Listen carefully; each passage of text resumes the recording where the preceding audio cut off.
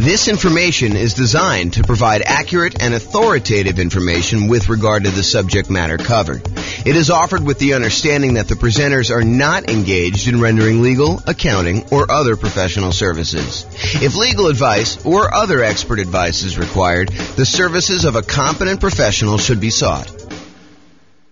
Welcome to the Mesa Real Estate Investing and Real Estate Financial Planning Podcast. Learn all about investing in real estate in Mesa, Arizona, with a combination of real estate financial planning and modeling with numbers specific to Mesa, plus syndicated, more generalized recordings of live and pre-recorded real estate investing classes, not all of them specific to Mesa.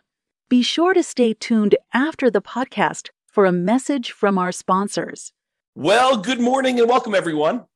I am your host, James Orr, and we have a very special class today, a class that is pretty popular, I think, with most real estate investors, especially real estate investors just getting started. And that is all of the low down payment financing options that are available for real estate investors. So that's what we're going to be going over today. Let's get started. So low down financing options. I think a lot of folks come in, a lot of real estate investing folks come in thinking, I need to have 20% or 25% down in order to be able to buy these rental properties. And that's not quite true. While it is true, you probably will need more of a down payment if you're going to buy non-owner occupant investment properties that you're not going to move into. There are a lot of real estate investors that are choosing to buy properties using low down financing options in order to be able to do strategies like nomad or house hacking or things of that nature, or even buying properties like a duplex, triplex, or a fourplex where you can move into one of the units and rent out the other units. So all of those options have low down payment financing options available. And a lot of, especially newer real estate investors are going to probably gravitate or opt to do those types of strategies. So let's go over like all the different options you have if you're looking for low down payment financing options. And in the previous class, we covered all of the nothing down, the no down payment financing options. Now we're moving to the low down payment ones. And eventually, as you might have guessed, we will go over all of the traditional financing options available for real estate investors. Okay, so let's go over the big list, kind of like big picture groups of all these different loans. And then we'll drill down into a couple of very specific loan programs. And I'll go into some detail on those.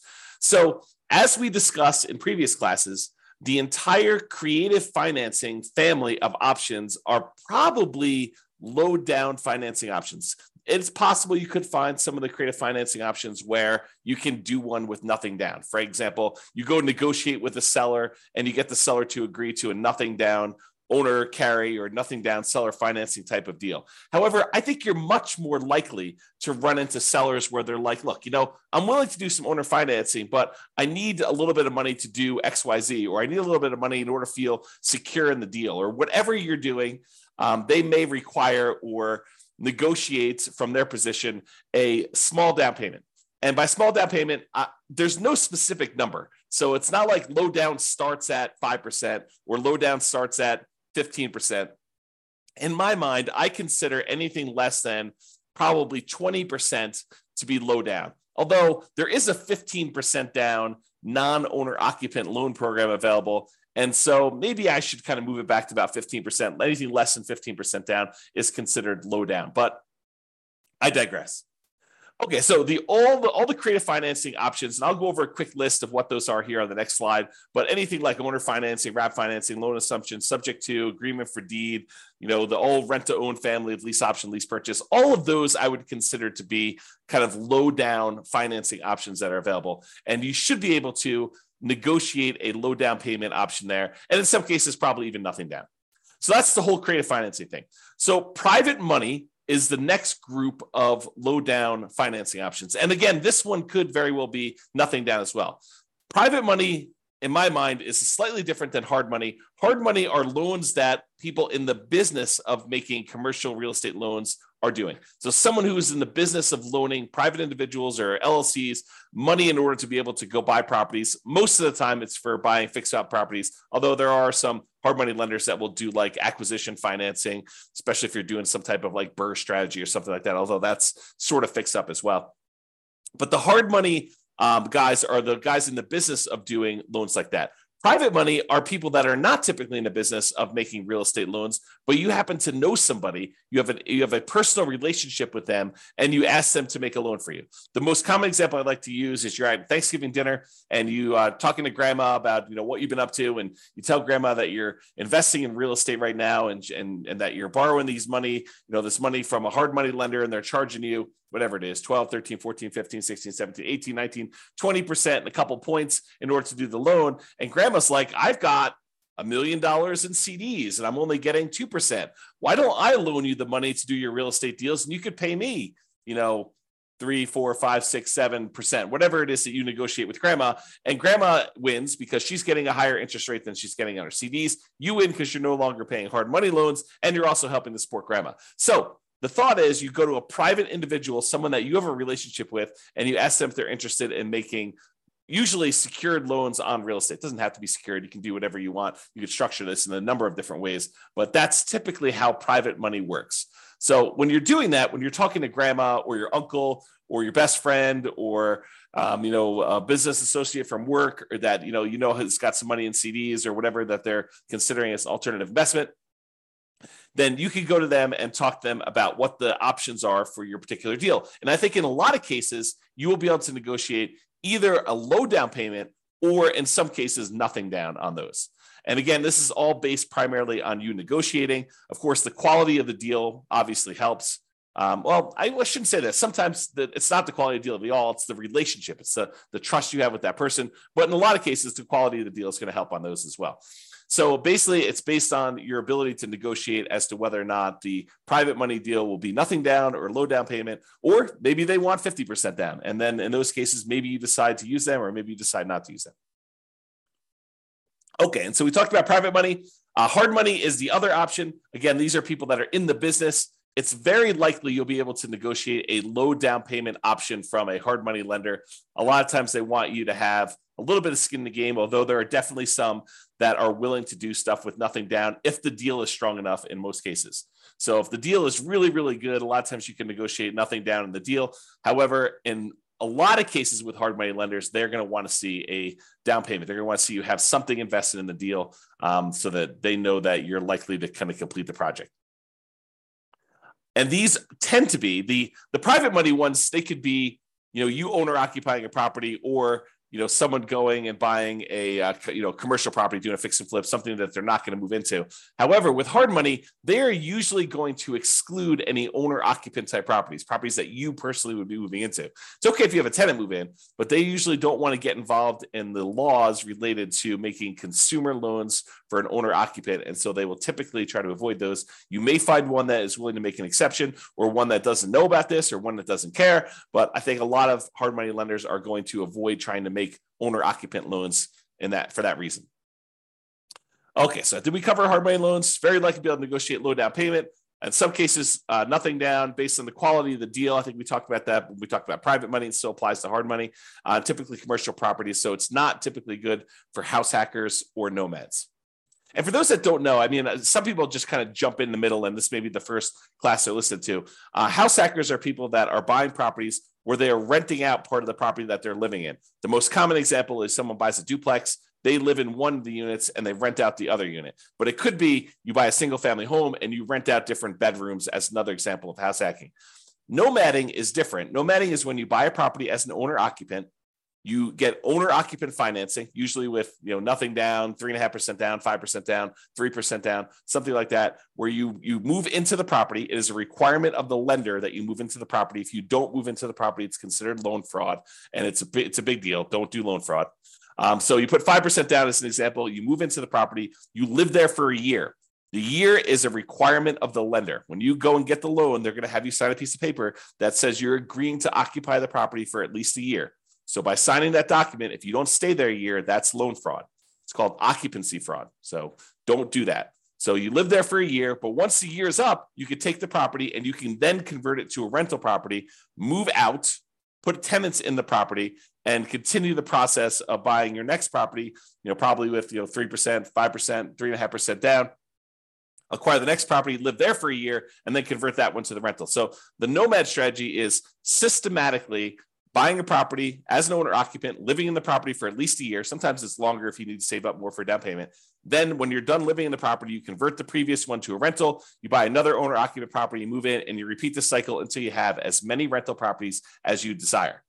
So that is the nomad strategy. And you can nomad and house hack at the same time.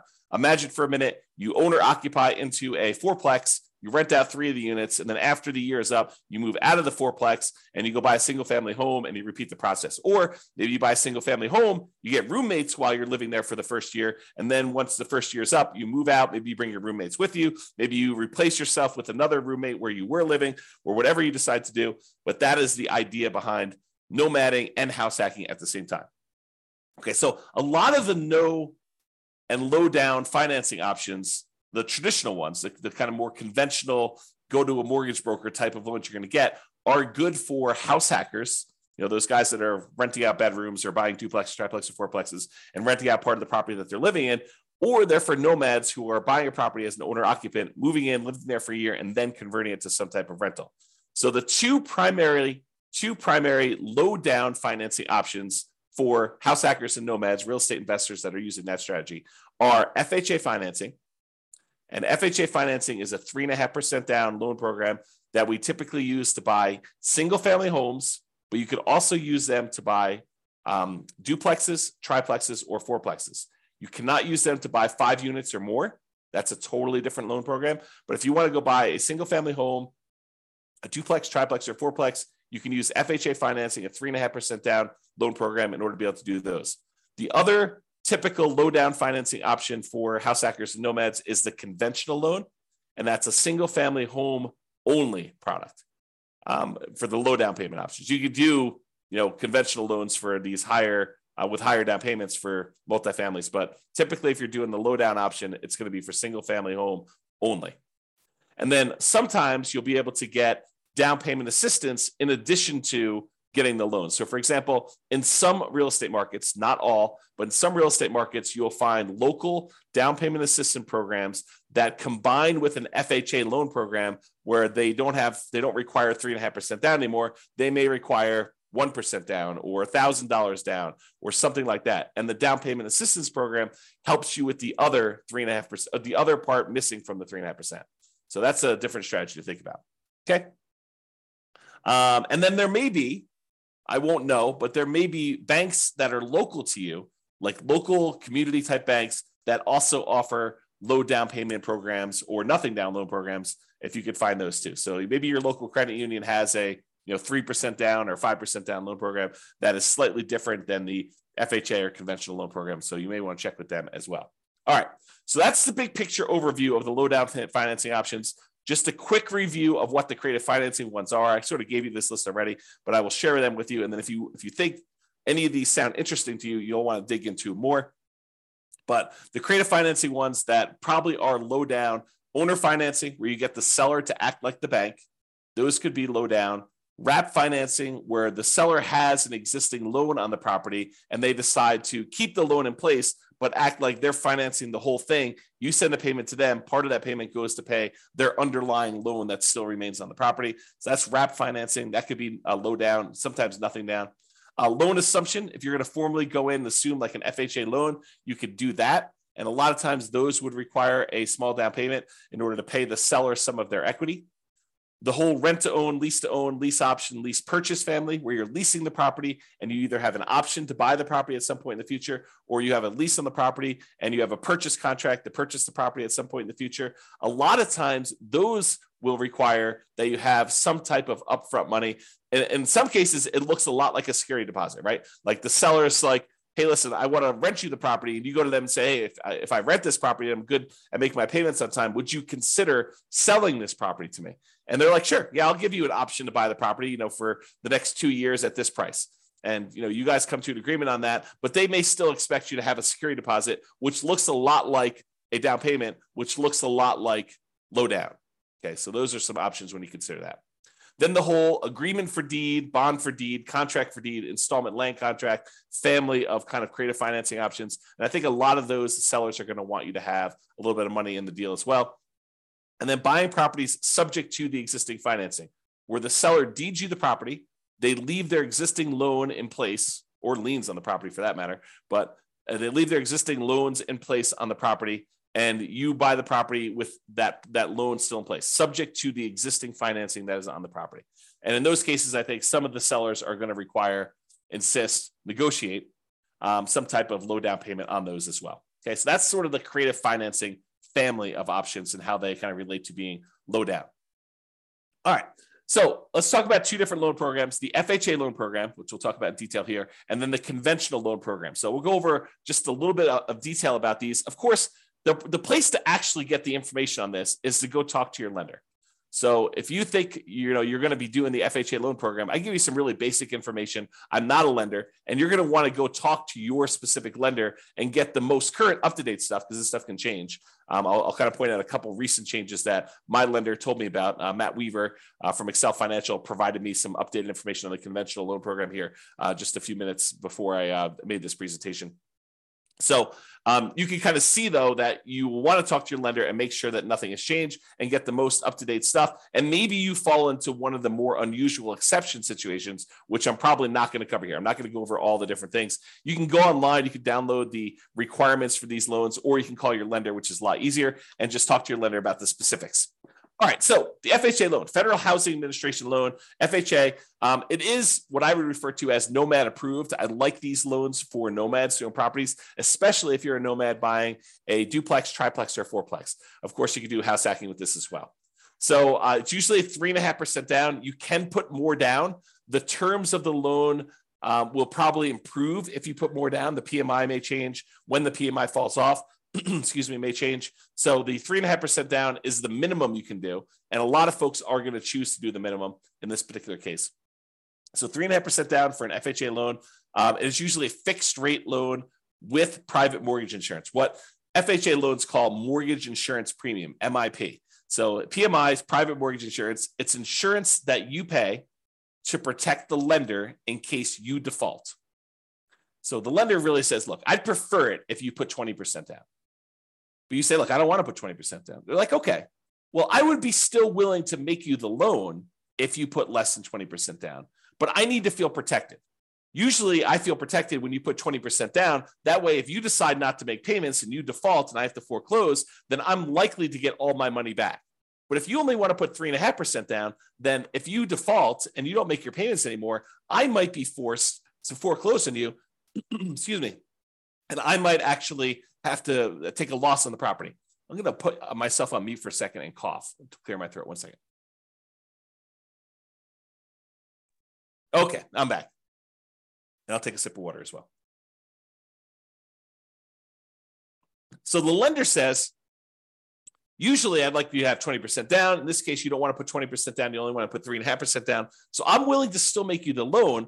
But what I want you to do, I want you to pay this third party, this insurance company that will insure me in case you default and I have to foreclose and I don't get all my money back. And so you're paying for an insurance policy because you chose not to put 20% down to protect the lender who would have preferred you to put 20% down. But since you didn't, they're willing to make you the loan as long as you have insurance that protects them in case you default and they have to foreclose. That's what PMI is. And so in this case, the mortgage insurance premium that comes with FHA loans, it's a little bit different than the typical mortgage insurance, the private mortgage insurance that you get with conventional financing. What's different is when you put 3.5% down, the mortgage insurance premium never goes away. With conventional financing, a lot of times when you get below 80% loan to value, that mortgage insurance payment that you're making each month would go away. So once you get to a certain point where the lender now feels protected and they no longer need the insurance, you no longer need that, make that payment. With FHA, that doesn't happen. With FHA, the mortgage insurance premium remains there for the life of the loan. So in order to get rid of it, you'd either need to sell the property or change the financing you have on the property, either pay off the loan completely or refinance out into a different loan product completely. Okay. So usually with FHA, 3.5% down, they're going to require some type of PMI on the loan, and it can't be canceled. You must refi the loan to get rid of it or sell the property or pay it off in order to get rid of PMI. Usually it's 640 plus credit scores. However, there are some exceptions for FHA that you can go down to 580 in some cases. So this tends to be the loan product that if a client's got some credit challenges, the lender is probably going to suggest, because it tends to be the loan product you can get where the interest rate doesn't get impacted by low credit scores. Although maybe that's changed, you go check with your lender, but that's my understanding. If you happen to have had a bankruptcy, it's a 2-year waiting period since your bankruptcy filing in order for you to get an FHA loan. If you've had a foreclosure, it's typically a 3-year waiting period for you to be able to get an FHA loan. So if you've had a bankruptcy and or foreclosure, realize that you're going to be waiting either 2 or 3 years, depending on which one was and kind of the later of those dates, if you kind of think about it that way. If you're like, hey, James, does this start when I file my bankruptcy, or my bankruptcy is kind of discharged, or when it goes to court or anything like that? I don't know the answer. Go talk to your lender and find out exactly when that happens. Okay. And the other thing, don't go look this up online. Go talk to an actual lender who's making these loans, because you may go and see like a forum discussion where someone tells you a number and that's not right. It may have been right for their particular situation because they may have had something exceptional going on, but you want to talk to the lender about you, your specific situation, and just call a lender that you're going to be working with to get the loan, and they'll tell you what the real deal is for you and your specific situation. Okay. So we talked about bankruptcy, foreclosure, we talked about credit scores. For FHA loans, you must owner occupy the property. You must move into the property. You must live there. So if you're getting a single family home, you got to move into the property. If you're getting a duplex, triplex, or fourplex, you need to move into one of the units. So you could buy a duplex and move into one side and rent out the other. You can move into a triplex, move into one side and rent out the other 2 units. You can do a fourplex, do the same thing. Okay. They do have maximum loan amounts by county. So realize you may be limited in the most you can go to with FHA financing with these maximum loan amounts.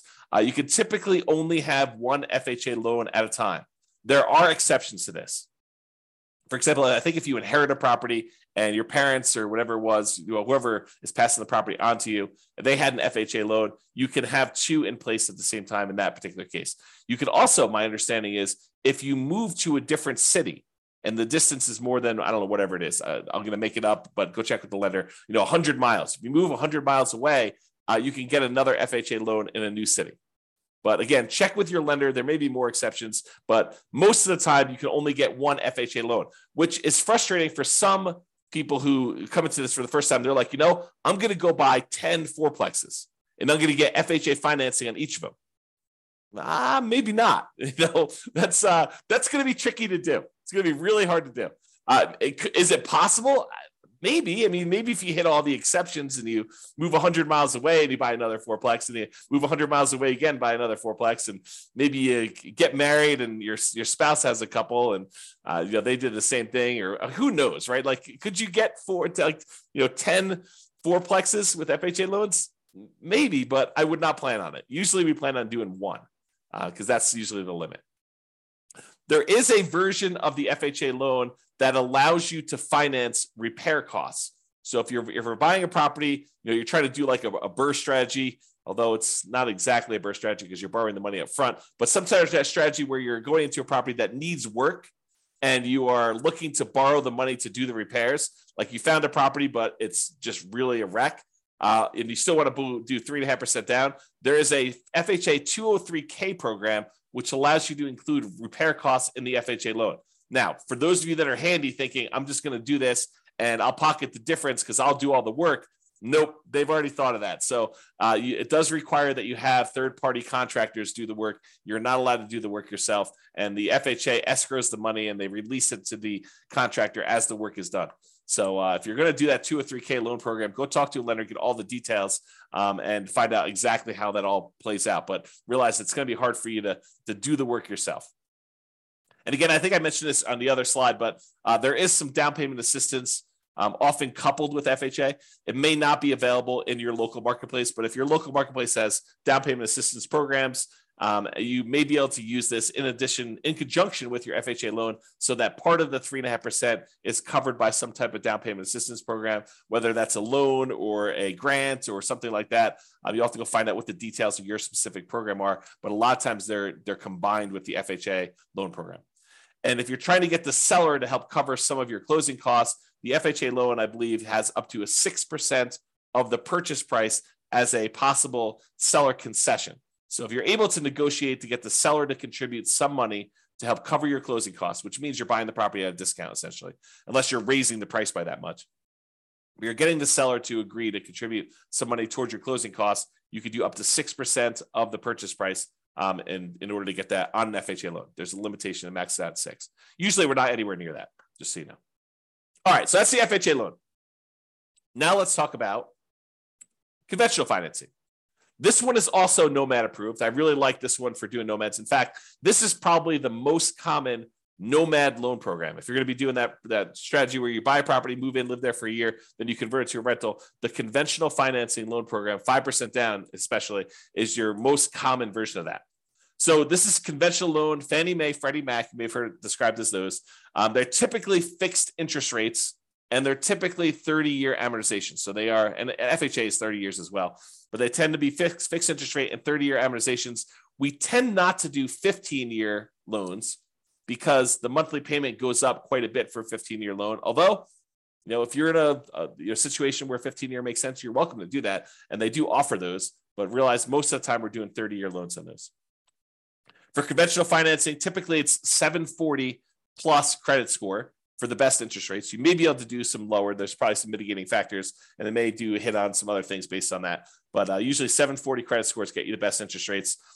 For owner occupants, which is what we're talking about doing here, it could be as low as 3% down, but most commonly we're doing 5% down. And in both those cases, there's going to be some type of private mortgage insurance because you're putting less than 20% down. Okay, that private mortgage insurance is typically whenever you put less than 20% down on a property. The 3% down one is called the Home Ready or Home Possible loan. Primarily, it's for first-time home buyers. So you can't use that repeatedly. That's my understanding, but go check with your lender, see if you can use it more than once. Most of the time, you're going to be doing the 5% down with these types of loans. And usually the 3% down is a little bit uglier interest rate. It may be worthwhile for you to save up extra in order to get that extra 2%. It may make it a much better loan, a little bit better cash flow for you. It might be worthwhile doing that. Typically, you can get 10 non-owner occupant conventional loans per Social Security number. However, when you're doing owner occupant loans, there is no limit. You have to qualify, but there's no numbered limit on that. So if you're going to try to go buy, 20% down investment properties, you will be cut off from getting conventional loans after 10. Now, in some cases, you can split the loans between you and your spouse. And this would probably require you to do separate tax returns and for you to not have both of you guys on each of the properties. But imagine for a minute you were really committed to doing 20 properties or 15 properties, something over 10. And you're like, okay, look, this is what we're going to do. We're going to start filing separate tax returns, even though we're married. And we're going to buy the properties. You're going to buy the first one in your name with a loan that is only in your name and your Social Security number. And then I'm going to buy the next one in my name with my Social Security number. And we're going to kind of alternate back and forth until we get to 20. By doing it that way, you could technically do 10 each non-owner occupant conventional loans by splitting between the spouses. And so you'll need to do some work, talk to a lender, do some loan planning with your lender to do this. Most of the time, people are not willing to go to that extreme. But there you go. There is no limit for the owner occupant ones. So if you have, 10 properties already and you're trying to do your next property as an owner occupant, you're not limited by that one. So you could do an 11th conventional loan as long as you're moving into the property to do that. So if you're trying to do the Nomad strategy, you can go beyond 10. But if you're trying to do, buying non-owner occupant properties, you're probably going to be cut off at the 10 number per Social Security number. Typically add 5% down payment for multifamily. I've got a little slide here coming up with the down payment amounts. 2 to 4 units is the multifamily one. For Fannie, you could do cash out refinances up to 4 finance 1 to 4 unit properties. For Freddie, it's up to 6. This rule may change. I knew this rule existed at one point. I'm not sure if it's still current, so check with your lender to do that. Both of the things, rate and term refis up to 10 finance 1 to 4 unit properties. So Nomads, be careful. If you think, hey, look, I'm going to do this Nomad strategy and I'm going to acquire a bunch of equity in properties, and then I'm going to try to do some type of cash out refinance to fund acquiring new properties, realize that's a tricky strategy to accomplish. Because when you're doing these nomad strategies, you're putting, usually 3% or more commonly 5% down. It takes a while for you to get to the point where you get at least 20% of equity so that you could do the refi, and then enough equity where it's worth doing that refi, because now you're going to go and try to do a refinance, take the loan that you have that was an owner-occupant loan, presumably at a better interest rate because it was owner-occupant, and now you're going to try to do a cash-out refinance, take the hit on the interest rate, and you're only going to get a certain amount of money out there. I don't know. That seems like an expensive way to access that equity, in my opinion.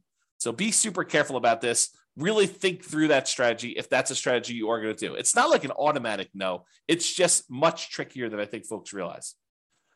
You may want to discuss or consider minimizing your interest rates as you acquire while you can if you're going above refi thresholds and not able to do cash out refinance in the future.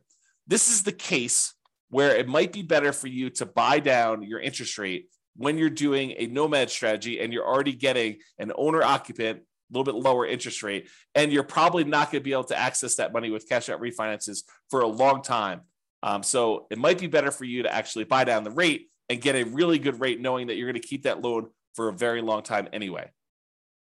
And I think Matt told me this. I think you could do a rate and term refinance immediately after closing. So if you're trying to do some type of buy a property and then do a refinance to get better rates in terms like right after closing, you can do that. Like if rates drop a lot from what you've locked, but there is a 12-month waiting period, which is up from 6 months before on doing any type of cash out.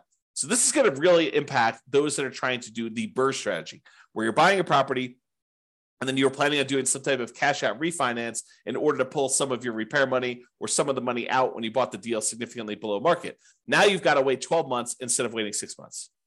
So a little bit longer delay, slows you down a little bit, kind of makes it a little bit harder to BRRRR. Between conventional financing, there's a seller concession range, depending on how much you're putting down, between 2% and 9%.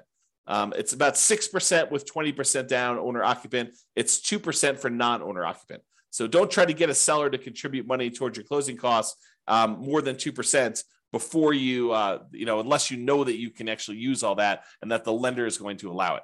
So check with your lender before you negotiate your seller concessions. That's another way of saying that.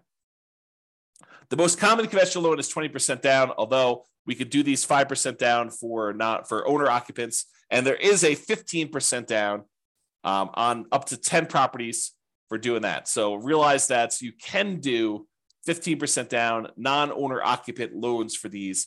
There is PMI on that one, and the interest rate is usually a little bit uglier than doing 20% down.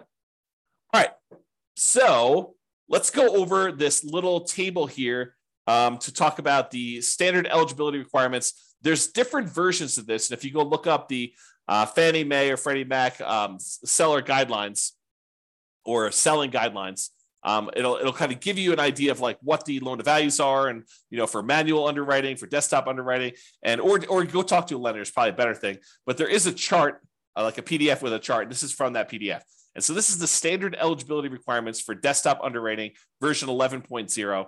I got this morning, so this is as up to date as I could find, and this shows you an idea of like what the maximum loan to value is on different property situations. And so I'm not going to cover second homes or investment properties, except to say with investment properties for the purchase for one unit, the maximum loan to value is at 85%, which is that 15% down loan program. If you're going to buy a duplex, triplex, or fourplex, the maximum, the minimum you can do down is 25%. The maximum loan to value is 75% loan to value. Okay. And so you can go look at those here. If you want to look at the limited cash out or the cash out refinance options, you can look at those as well on the screen. However, for the principal residents, for those that are like doing nomad or house hacking or something like that, if you're going to go buy a property with one unit, you can do as much as 3% down. That's that 97% one. For adjustable rate mortgages, you have to have 5% down. But for fixed rate mortgages, you could do 3% down on those. If you're doing a duplex, you could do 15% down if you're going to move into the property. If you're going to do 3 or 4 units, a triplex or a fourplex, you have to put 25% down in order to own or occupy the property there. Okay, so that just gives you an idea of what the loan to values are, the maximum ones are for those, and you can go look at them. All right. So in conclusion, there are a number of low down payment options from the creative financing family to private loans, to hard money loans. And there are other options, more traditional, conventional options for owner-occupant financing as well, okay? If you're doing non-owner-occupant financing, if you're not planning on moving into the property, really your options are going to be limited to some of the creative financing options, private financing, and the hard money loans, okay, for doing low down. For all but the hard money loans, they're probably also good options for house hackers and nomads. You're probably not going to be able to do a hard money loan as a house hacker or as a nomad. There probably are some exceptions to this, but that's a good general rule. Now, there may also be local low down payment options as well from local banks, but the two mainstream low down payment programs for traditional financing are FHA and conventional financing. FHA is 3.5% down. There's a conventional financing 3% down loan, and there's a 5% down one, which is the much more common one that we typically are using. And these tend to be really good for house hackers and nomads. All right, that's all I got for you. I hope you enjoyed the presentation. Thank you, everybody. I will talk to you soon. Have a great day. With home prices up, mortgage interest rates up, and rents up, but not quite enough to counteract the higher prices and interest rates, cash flow on rental properties in Mesa is harder than ever. Book a call with the Real Estate Financial Planner to apply our proprietary 88 strategies to improve cash flow on your rentals. See the show notes for a link to schedule your call and improve your cash flow today. If you're a real estate agent, lender, or professional in Mesa that wants to help our real estate investor listeners, consider reaching out to learn about collaboration opportunities with this podcast. We'd love to add more value to our listeners by having you assist our investors buy, sell, and finance their real estate investments. See the show notes to schedule a call to discuss collaboration opportunities.